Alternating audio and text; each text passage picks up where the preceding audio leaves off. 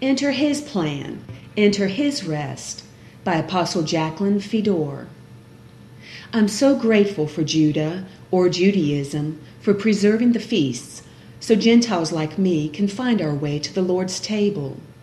For the most part, we grew up celebrating the world's holidays, not intending to offend the Lord. And when many of us found out they were founded on pagan rituals, we stopped associating ourselves with them. We had absolutely no idea they were the adversary's counterfeit of the Lord's feasts. In fact, many of us were fooled into thinking the Lord was somehow intertwined in Easter bunnies, colored eggs, elves, reindeer, witches, and goblins, etc. You know, even as a very small child, I wondered how it all fit together, though. Somehow Jesus dying on the cross didn't fit with candy-filled baskets and egg hunts. But then I was just a kid. About 20 years ago, someone told me about the feast of Leviticus 23. They made so much more sense to me as I eagerly studied them, and then the Holy Spirit started showing me how they harbored a much deeper meaning than what was being taught. In fact, He showed me that His whole plan for creation's renewal and restoration was contained in the feasts. He also revealed how every meal contained a deeper knowledge that would change us line upon line, precept upon precept, back to His nature, and finally, back to His rest. Eve pulled all of humanity out of God's rest, therefore, causing us to miss the wonderful plans He had for the earth and all on it. But you know what? God knew ahead of time that she would do that, and laid out a map concealed within the feasts for man to come full circle back to His rest. Can you see why the enemy wanted us blinded to the feasts? He didn't stop there. He blinded Judah to the Lamb, even though God, through their own prophets, spoke over and over concerning Him, and information concerning the Lord was taught throughout their feast as well. Let us read from Exodus chapter 12, verse 21, to better understand. Then Moses called for all the elders of Israel and said to them, "Pick out and take lambs for yourselves, according to your families, and kill the Passover lamb."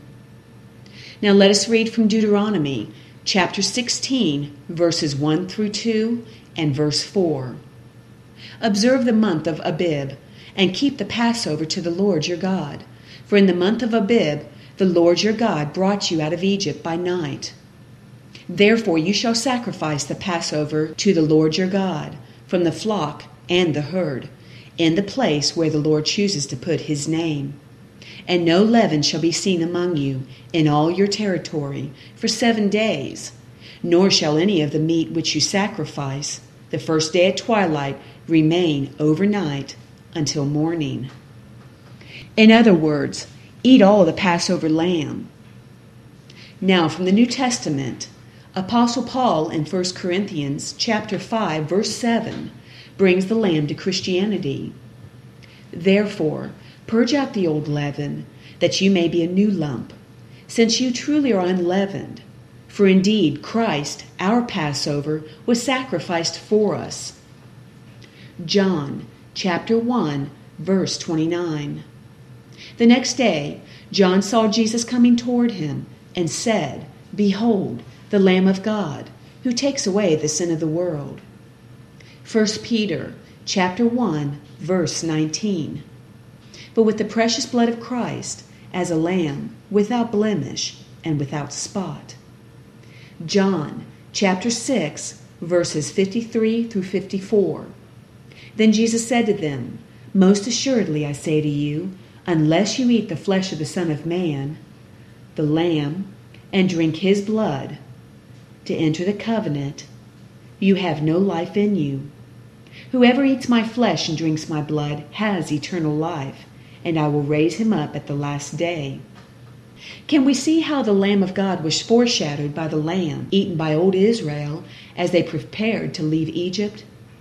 Jesus is also the unleavened bread they were told to eat, as we see in John chapter 6, verse 48, which is also another feast, the Feast of Unleavened Bread. I am the bread of life. What I've personally come to see is all of the feasts of God serve lamb as the main course. Jesus is the substance of the feasts. But look again at what the enemy has done. Judah, who has knowledge of the feasts, refuses the Lamb of God, and Christianity, that sees the Lamb of God, refuses the feasts. Both have been blinded by the adversary. One has so many man-made traditions related to the feasts that the Word of God is of no effect or has no validity, and the other celebrates the pagan holidays, ignoring the feast completely. Both are therefore powerless, and the covenant blessings of God elude them both as well. We must humble ourselves to sit at the Father's table with each other. Together we make up the household of God. The plan to restore humanity is for all who love Him. We have one Father, and He has had plans for His children that Eve's choice of knowledge was incapable of understanding. The adversary was not privy to the plans of God, so all he could do is keep mankind as far as he possibly could from eating truth. And he accomplished this best through division. Coming together as one house, one tabernacle, one temple, for God to dwell in is the last thing the enemy wants to see happen. I promise you. It's all there, like a blueprint, in the feast of God, however. We must do more than celebrate them, though. We must actually experience them in our personal lives to be changed, to mature, return to our original perfection. Think about this. In the garden, we were not Hebrew, Germans, Greeks, Americans, etc. We were just humans in God's image. All this other developed after Eve sold out to the adversary. So to return to perfection, we must be made one house again. By the way, every bit of this truth is found in the Feast of Tabernacles. Judaism had a job to do for God in preserving the feasts and prophesying the coming Messiah. Christianity had a job to do for the Lord as well in proclaiming the arrival of the Messiah and documenting the changes He made for God's people. So thank you both for doing a job well done. But there is so much more to do as outlined by the feasts. Much more, and again, it requires big changes. For one thing, Adam and Eve, without dying, could not re-enter the garden. Neither can their descendants. So a new generation of people, as God pre-planned, would be created to re-establish His kingdom. Psalm chapter 102, verse 18. This will be written for the generation to come, that a people yet to be created may praise the Lord. John chapter 3, verse 3. Jesus answered and said to them, Most assuredly I say to you, unless one is born again, he cannot see the kingdom of God. So we must be born again to start over. Judaism preserved the knowledge that the original pair were created around the time of Rosh Hashanah. Christianity preserved the fact that there would be an age to come where immortality would be returned to man, making him a first fruit of a different creation. On and on, they both did their job very well, and now it's time they joined their efforts to have one mind, one language, one heart, and one God. Come on, household of God, we have a big job to do. Much prayer, much praise is required. The human race as a whole is in jeopardy. Unknowingly, out from under the plan of God, they are being used by the enemy to destroy the earth and all on it. Judaism, you must see the Messiah, Jesus Christ, to embrace His victory over the enemy and to help manifest it to the planet. In fact, you must first see His redemption plan and be born again to even be a part of His kingdom. Christ Himself, who was born into Judaism, was baptized, or born again, according to God's plan, so mankind could not be stopped by sin and could return full circle to the garden. Christianity, you must accept what God has done through Judaism. Again, their prophets foretold the Messiah's coming, and you documented the fact that He did. Judaism spoke of Isaiah 61. Christ through you ministered its fulfillment. Since the blueprint for the rebirth of humanity and its road back to perfection is revealed at the Lord's table through his feasts, what would we have done without Judaism's faithfulness to preserve them? And what could we have ever accomplished without the Christian knowledge of God concerning our Messiah?